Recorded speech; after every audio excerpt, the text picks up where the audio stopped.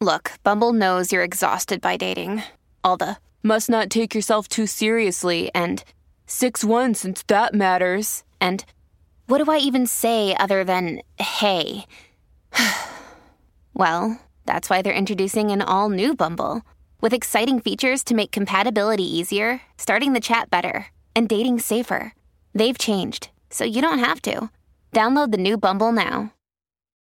When you need mealtime inspiration, it's worth shopping Kroger, where you'll find over 30,000 mouth-watering choices that excite your inner foodie. And no matter what tasty choice you make, you'll enjoy our everyday low prices, plus extra ways to save, like digital coupons worth over $600 each week. You can also save up to $1 off per gallon at the pump with fuel points. More savings and more inspiring flavors make shopping Kroger worth it every time. Kroger, fresh for everyone. Fuel restrictions apply.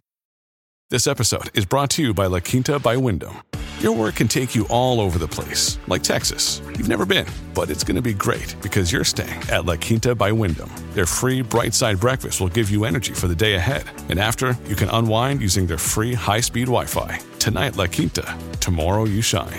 Book your stay today at LQ.com. Welcome to the New Books Network. Hello, everyone, and welcome to the New Books Network. I am Deidre Tyler, host. Today, we'll be talking with Nicholas Dagen Bloom, author of The Great American Transit Disaster, A Century of Austerity, Auto-Centric Planning, and White Flight. How are you doing today? I'm well. Thank you so much, Deidre. How are you? Great. Now, I wonder if you could tell the audience something about yourself and how you got started on this project. Okie doke. Well, I am a professor at Hunter College, and I run the urban planning program, the Masters in Urban Planning program at Hunter College. And this book, I think this for me, this is a very personal book in a way because I grew up in Baltimore, Maryland, and actually started riding public transit pretty early as a kind of substitute for school buses. And so in the 1980s, I was riding these old but really interesting buses that were still in service in Baltimore. And I had a taste for it. I liked it. And I enjoyed the community of bus riding and so forth. And I was also in Baltimore during the years when they were adding rail service and so forth, like a new subway line and light rail and so forth. So, that kind of personal dimension kind of fascinated me. And even in my neighborhood in Baltimore, there was a wide boulevard and there was a little bit of track that was like left over from the streetcar era. And that sort of was fascinating to me too. And, there's this wide boulevard that had been built for streetcars. So I had a lot of questions certainly in my mind that I wanted answered about why, a city like Baltimore and so many other cities, which once had so much transit, ended up with so little, right? And I wasn't satisfied with the kind of typical explanations that were out there about why there was so little transit in the United States. How did you select the cities that you talk about in your book? Right. So there are three types of cities that are represented that I think reflect kind of the fate of transit, right? The first of those two cities where really there's no hope for transit in a way, Baltimore and Atlanta, in the period I'm looking at, really the book really focuses from the 1940s to the 1970s.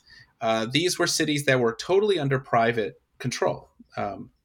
And so those were I wanted two case studies, cities, one a kind of mid-Atlantic city, the other a southern city, to give a sense of what happens when you let private companies kind of have their way with transit. And it's not a great story. I mean, it's a great story in the sense of disaster, but it's a very sad story.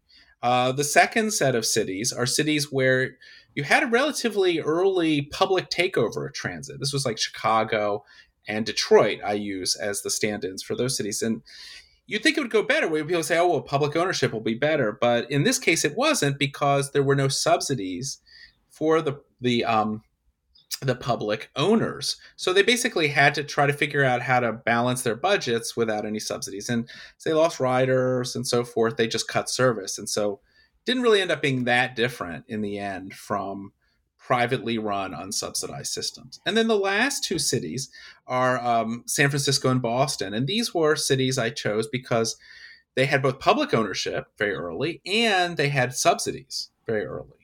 And those subsidies from the government, that is from taxation, will allow these cities to preserve like more of their transit. If you go to Boston or San Francisco, you're like, why? They're still like streetcars, like, why is that? It's because they had the money to keep these things going when they were losing transit riders, right? They built some subway extensions. They've kept more service on the streets. So those are those last two case studies.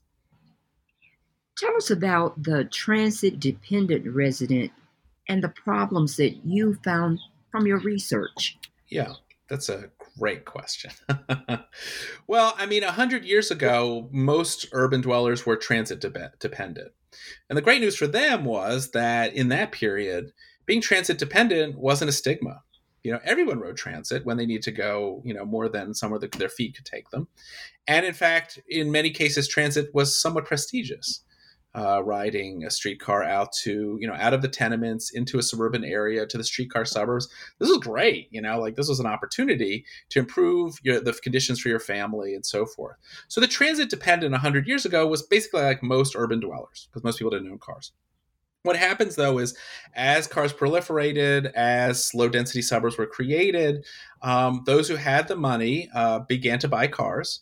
And the transit-dependent were those who basically didn't have the money either to buy a car, they were discriminated against in the housing market in the suburbs, could not get out to the suburbs, and they became dependent. This is where being transit dependent begins to have a negative stigma, which is that they became dependent on systems that weren't very reliable. So as the systems disinvested, they didn't have the money, whether they were under private or public ownership in most of the United States, but mostly private until the 1970s.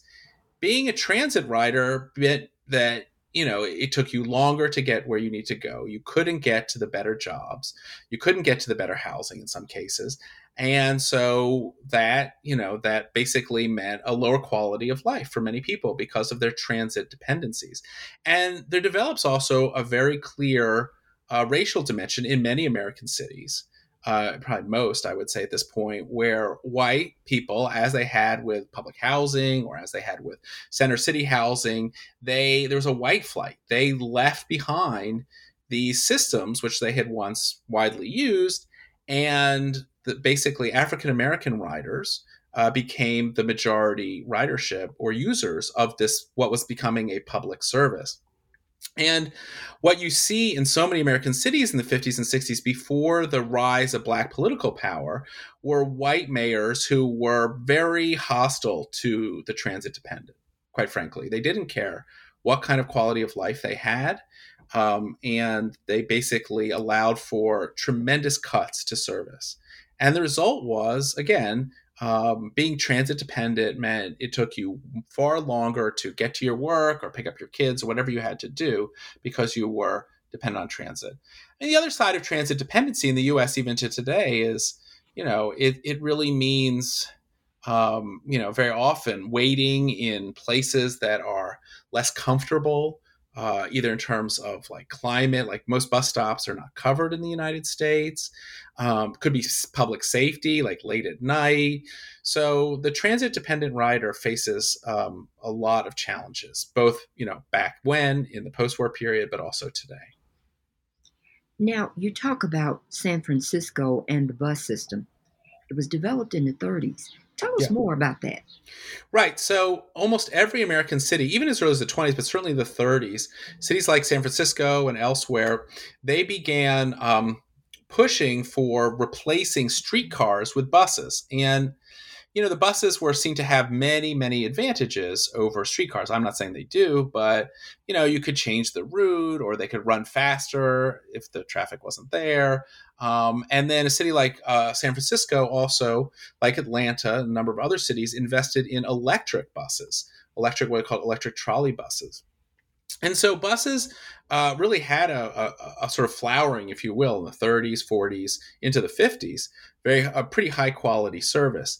The difference in San Francisco from so many other American cities is that because they had this tax support, their increasingly bus and electric trolley bus system in the post-war years in the 40s and 50s, 60s, they kept it intact and they kept the service going. And so buses had a better reputation, because you could depend on them to show up more and so forth. They even ran them when they didn't have enough riders very often, during some times, just to make sure there was some service there.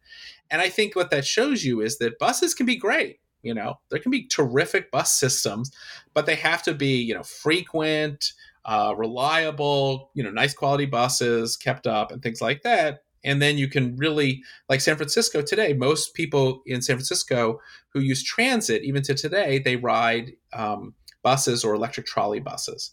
That's what they use. They still have a couple streetcar lines that become the Muni Metro underground, but mostly it's buses. And, that's typical in the United States. But what's not typical in San Francisco is that they maintain so much more service. Where you don't really need, I think it's that idea of like, how much service do you need so people don't need a car? Now, you tell us that the nation started building, everything around transit, yeah. and yet they destroyed it. Yeah. What did you find about this auto-centric policy? Right. So because we were a transit nation, let's say in 1900, and as I mentioned, almost everyone rode transit and so forth, the stores located around transit, factories around transit. I mean, even a city like Chicago, right? I mean, most people didn't even go downtown who rode transit because there were just so many employment opportunities and shopping out along the trolley lines and so forth. And so basically, if you go to a city like Chicago, or like West Philadelphia, or you go to parts of Boston or New York, you'll still see, neighborhoods that are intact, right, and built around transit to take advantage of customers, right, or workers, right, and so forth, riders, right. So there's stores right near the stations and so forth. So in places where some, aspect of the usually fixed rail, but it can be buses too, where like transit was maintained, you'll see this kind of infrastructure of of the city built around them. In places where those systems were eliminated, right, or reduced, that's where you see, the stores would close. You saw a lot of disinvestment in those areas. I think about, again, parts of Baltimore where streetcars were ripped out, which a lot of these areas had like very robust commercial districts along the streetcar lines. Once you start ripping out the streetcar lines, I mean, there's a lot of customers gone. And remember, the commercial that builds up around like transit, they don't have any parking or very little, right? So they can't really compete for the new car-oriented shopper very well. There's some street parking, but it's very difficult to compete. And so those areas really go downhill. The other factor, though, is that transit, like all other urban institutions, began to suffer from the widespread disinvestment, accelerated by redlining of the neighborhood. So, remember that the places where in almost every American city where you had the most kind of densely developed transit infrastructure and also densely populated neighborhoods, primarily African American, near to central cities, those were the areas which suffered most from the disinvestment related to redlining, mortgage redlining, and disinvestment. And so it's not an accident, right, that transit ridership slips in these areas. Also job discrimination for African American residents.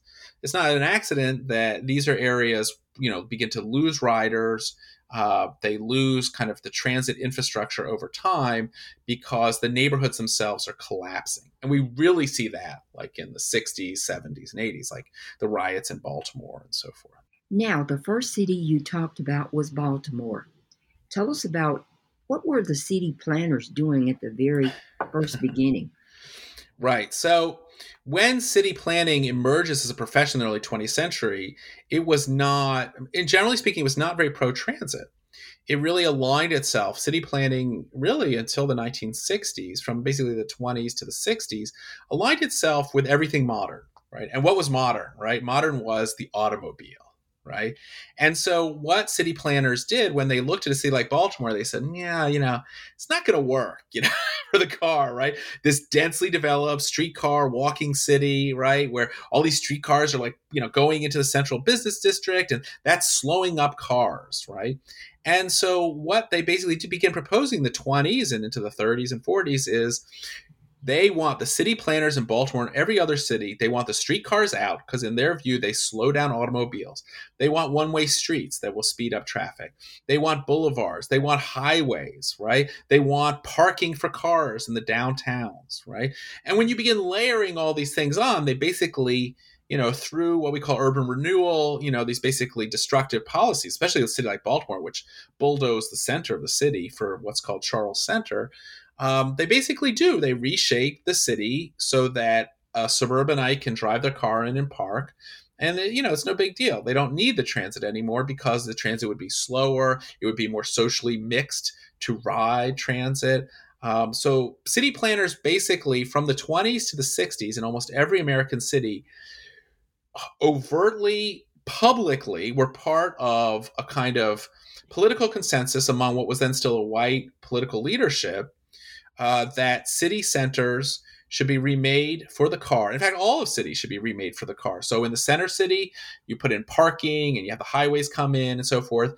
In the areas on the periphery, right, you do zoning, right? So you zone like in Baltimore, the new areas of the city that were added, you zone it very low density so that, nobody's going to put much, the private company's not going to send transit out there because they can't get any riders, right? And people who live out there, they're going to buy cars, right? And they'll be able to use those cars because there'll be boulevards and highways and so forth. So the whole kind of push of city planning in this era was very car-centric. And while we've known that to a certain extent, I think this is one of the first books that kind of lays out how city planning really helped undermine transit. We always talked about how they helped build highways, right, by demolishing primarily African-American neighborhoods to build these highways. But at the same time, they also have a lot of policies that directly undermined the ability of first private transit companies to operate well, but also eventually public transit as well. Hey, it's Ryan Reynolds, and I'm here with Keith, co-star of my upcoming film, If, only in theaters May 17th. Do you want to tell people the big news? All right, I'll do it. Sign up now and you'll get unlimited for $15 a month and 6 months of Paramount Plus Essential Plan on us. MintMobile.com/switch. Upfront payment of $45 equivalent to $15 per month. Unlimited over 40 gigabytes per month. Face lower speeds. Videos at 480p. Active Mint customers by 531.24 get 6 months of Paramount Plus Essential Plan. Auto renews after 6 months. Offer ends May 31st, 2024. Separate Paramount Plus registration required. Terms and conditions apply if rated PG. This episode is brought to you by Reese's Peanut Butter Cups.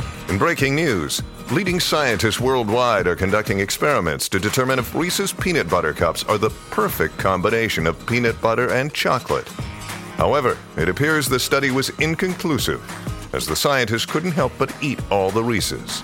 Because when you want something sweet, you can't do better than Reese's. Find Reese's now at a store near you.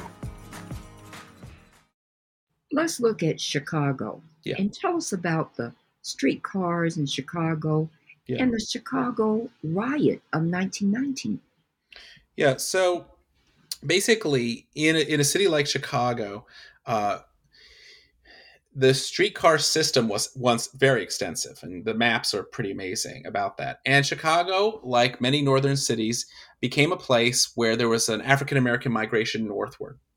And this African-American population was highly restricted to, particularly in this period, in the World War I era, to the South Side, a few South Side neighborhoods, what eventually became known as the Black Belt.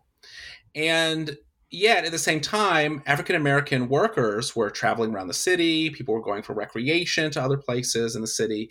And so some of the only truly integrated environments of the city were the streetcars. And so it's not an accident, both in a city like Chicago, but then Detroit in World War II, that you have basically whites in particular attacking African Americans on these streetcars as part of trying to enforce the color line, right? The kind of restriction. And, the North as opposed to the South. In the South in this period, you had basically the system of Jim Crow, which on vehicles, right, separated white and black. But that was not the case in the North. And the response to it was not greater tolerance on the part of whites. It was to go buy cars, of course, in the 1920s and 30s, to move further out, but also to attack African Americans who were riding these streetcars. Boston. Tell us about the Henry Whitney's West End Company. What happened there?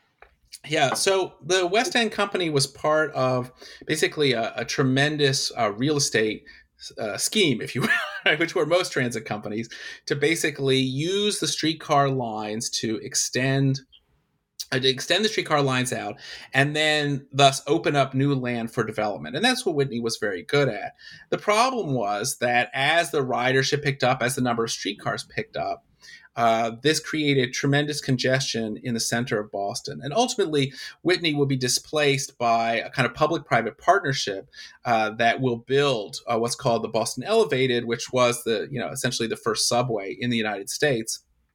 To basically, put together the capital and so forth to turn a streetcar line, right, into a quasi subway system downtown, right? Those streetcars, even today on the Green Line, they're at surface out in Brookline, the parts that the West End Company and Henry Whitney did, right? But as they get into the city, they dive underground and become a subway. And so there you have an example where it's one reason Boston has more transit today is that even in the 19th century, it was clear, the late 19th century and early 20th century, it was clear that private capital alone could not basically build a kind of transit system that would effectively serve the population. And so the public got involved in helping to finance the creation of a better system, which was the subway.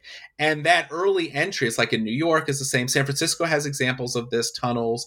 Anywhere you had to do this kind of tunneling and more costly infrastructure, that's where you had to have the public involved. And because the public was involved, that's really important later on, where they say, okay, well, the public's already involved in financing this. Why doesn't the public just run it? Whereas a city like Chicago, where it was all privately financed, honestly, it's amazing that until about 1970 or so forth, that transit paid its way under essentially under private ownership. And then under public ownership, beginning in the 1940s, it essentially was sort of paying its way. And so there was this idea, well, transit, should be self-financing. But in cities like Boston, New York, and San Francisco, that pretty much played out early because of geography. Now, you talk about the tax dollar and white flight. Tell the audience more about what was going on here throughout the different places. The tax dollars and white flight? Yeah, so, transit, with almost without exception, is not able to well, let me back up and say, well, there's I think one issue you're sort of pointing to there is that transit in most of the United States into the 1960s was actually taxed to help support city budgets, which is incredible to think about today. But they had these things called park taxes and so forth. And so many city governments, including Baltimore, many others, they basically extracted money from private companies to help cover the development of parks or, road maintenance and things like that, even though these private companies were essentially running an unsubsidized public service. That helped destroy transit. It was one of the factors that helps destroy transit because these private companies go, well, our revenues are just dropping like a stone in the 1940s, 50s, and 60s, but you're still making us pay these taxes and you're not subsidizing us. So as, we still have to make a modest profit on this industry. We're not a public agency. So basically they would cut service or raise fares to basically help cover the cost of these taxes and their other costs. So that's a big problem there. The other factor is that with taxes is that because most American cities stopped growing, particularly in the north where there was more transit, they're unable to annex really much territory around them.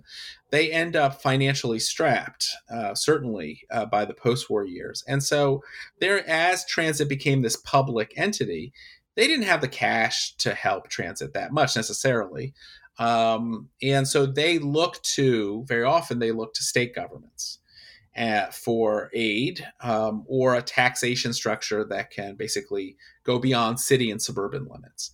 And so that's what you end up with is a regional, like we often hear this is regional transit authority, right? Something like that, right? The so-and-so regional transit. That's because cities are kind of broke right? Most cities don't have a lot of money. And so there's this idea, well, there's suburbanites who sometimes ride transit, city riders, whatever. We'll kind of merge this, take this private company, like let's say 1970, take this private company public and buy it out. And then instead of just being a city transit agency, it will be a regional transit agency with basically the state creates an authority usually to manage it.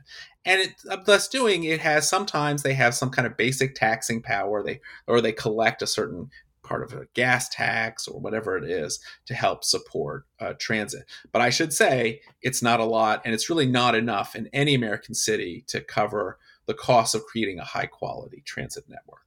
Now, Atlanta, there's a whole different story there.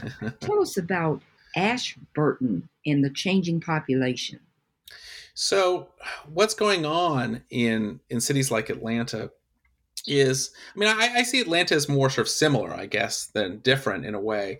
But in a city like Atlanta, you had a private company, which was relatively successful, was considered relatively successful for a long time. And it also loses, but unfortunately in the late 1940s and into the 50s, it begins losing a lot of, frankly, its white population. But in the close-in African-American neighborhoods, they still had significant populations of riders. And unfortunately for them, they just didn't have the money to make it work. So they took what was essentially a high-quality, what was electric trolley bus system and replaced it in the 1950s and 60s with basically a diesel bus system. And riders in neighborhoods close in basically did not enjoy the kind of quality of service. These are African-American riders who had that they didn't enjoy the kind of quality of service that had been on offer, 20, 30 years before. And then to make matters worse, the white elite in Atlanta, basically many neighborhoods were subject to urban renewal, that is clearance and other policies for highways, downtown redevelopment, and so forth. And so that further destabilized the neighborhoods that had the most riders. When finally Atlanta decides to build transit, what they do then is they focus on high-speed, rapid transit that really focused on the north side, more affluent white communities. So through these means, they basically disinvested in so many close-in neighborhoods. You had a story of the colored jitney bus. What happened to that bus? Yeah, so the jitney buses were basically run out of business. They were run out of business by the essentially private company that ran transit in Atlanta. And basically the Black jitney services were an opportunity to offer, particularly in the 1920s, offer quality transit service that was not segregated for Black riders in the sense by law. They were basically able to offer their own communities transportation. And they were driven out, as in almost there was a racial component, I think, in Atlanta that was different than jitney service in many other cities. But jitney service across the board in the 1920s, the private companies that basically ran transit didn't want to have the competition with basically a jitney service was, a kind of like taxi service, right? That running alongside, let's say, a streetcar line. And so they didn't want that service. And in Atlanta, it's particularly tragic because there were these small companies that were basically developing that primarily serve African-American neighborhoods and basically allowed for African-American residents to avoid the kind of humiliating situation of riding on Jim Crow transit in this period. But those were driven out of business. Detroit. Yes. Can we find some really interesting examples of how population decline and the financial crisis impacted the people in Detroit with transit? Yeah, I mean the whole narrative. It's right. Certainly, I think the economic collapse of Detroit cannot be separated from the transit collapse of Detroit. Right. So many people who use transit use it for employment. So as the factories abandoned a city like Detroit, they also they robbed the transit company, which was publicly owned. They robbed the transit company of riders. So as employment goes down, so do riders. The other thing is that the downtown also of Detroit went into steep decline in the auto age. And that meant fewer people were riding transit into the center of the city, not just to factories outside. And so sort of the collapse of the city's economy brought down transit as well. I mean, I think there were opportunities in Detroit, multiple opportunities to build higher quality transit, but voters rejected them as early as the 1920s and 30s. That could have made transit more competitive with the automobile. I do think Detroit stands out in a way, though, because, of course, it was the Motor City. People had very high levels of car ownership very early. And, the transit company began adjusting to that, and they almost did. I mean, that's maybe the interesting part is they're very innovative. They came up with these small gas buses they were using, and those were very popular, at least for a time in the 1930s. So that was innovative. They came up with express streetcar service. So there were a lot of, I would say, missed opportunities for transit. But the problem in Detroit was that the public company had no subsidies. They had to pay taxes. And as a result, in the 1940s, 50s, and 60s, almost the entire system was stripped of quality. That is, there were good quality streetcar lines because Detroit's really well made potentially for transit, but those streetcar lines were ripped out, replaced with lower quality bus service. Now, San Francisco. Would you say that San Francisco was a success story in terms of public transit? Well, I'm not sure it was a global success, not by global standards, but I do have it in there because they kept more of the quality transit over time. They kept more of their streetcar lines, they kept more of their bus lines, more of their electric trolley bus lines. And thus they kept their fares lower. They kept more ridership, more density of ridership. These were all really good for transit. And so definitely, if you look in the late 60s into the 70s, San Francisco had definitely the highest per capita ridership of transit aside from New York in this period. It was very high. But the other factors that helped San Francisco, though, had a lot to do with the city itself, kind of the broader qualities of the city. That is, they canceled a bunch of highways, so that helped transit. They didn't build as many highways as they planned, so that kept transit competitive, right? They also, as I mentioned, they subsidized transit to maintain a service over time. The city itself is encircled by water. It's small, it's compact, it's dense. They didn't have the big kind of sprawling suburban type environment within the city limits that so many other cities had.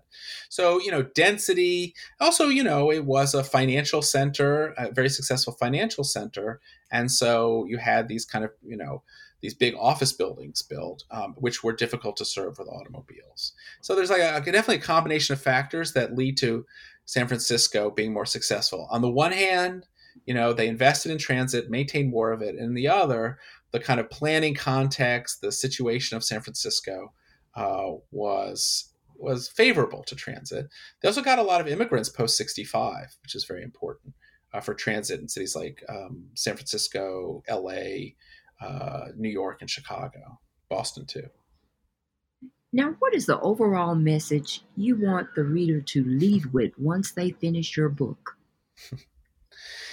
Well, it's pretty straightforward, which is that, the quality of transit that you have in society has everything to do with the commitment, right, of leaders to basically maintain and voters, right, to maintain that system, and particularly in very difficult times. Transit, it's very straightforward about what makes a transit system work. And we need to focus on those things. And those things are sufficient subsidies to basically make transit a reliable service, right? And quality service. That's very important. Policies that do not make everything about making cars go faster or easier. You have to have pro-transit planning policies. And frankly, I think you also need to encourage a multicultural society, one where basically people of different backgrounds and so forth can expect a quality service regardless of race or ethnicity. And I think that, how you get to those things are through the political process. And transit in this country now is fundamentally a political element, right? That is, it's budgets and it's political, it's planning context, and everything has a lot to do with the politics behind it. So people should, the choices that we make now will have enormous impact. That's my main message, is the choices people made 100 years ago about transit influence the transit we have or don't have today. The decisions that we make as voters and politicians or planners, whatever it is, those will influence how much transit is here 10, 20, 30 years from now. And so, it's nice to think that there's some plot against transit by the car companies or other things like that. But the truth is, we also have to make better decisions about what kind of works, how we'll invest in transit. Well, I've taken up enough of your time. Can you tell us about the next project you're working on? Well, I'm thinking about doing some. I haven't. This is just recently come out, so I haven't decided yet. But I am interested very much in how New York, in particular, has tried to kind of build better New Yorkers through various kinds of institutions, whether it's transit, education, and so forth. Well, we'll be looking forward to that. Thank you again for being on the podcast. Thank you, Deidre. I really appreciate this. And we've been talking with the author of The Great American Transit Disaster, A Century of Austerity, Auto-Centric Planning, and White Flight. Thank you.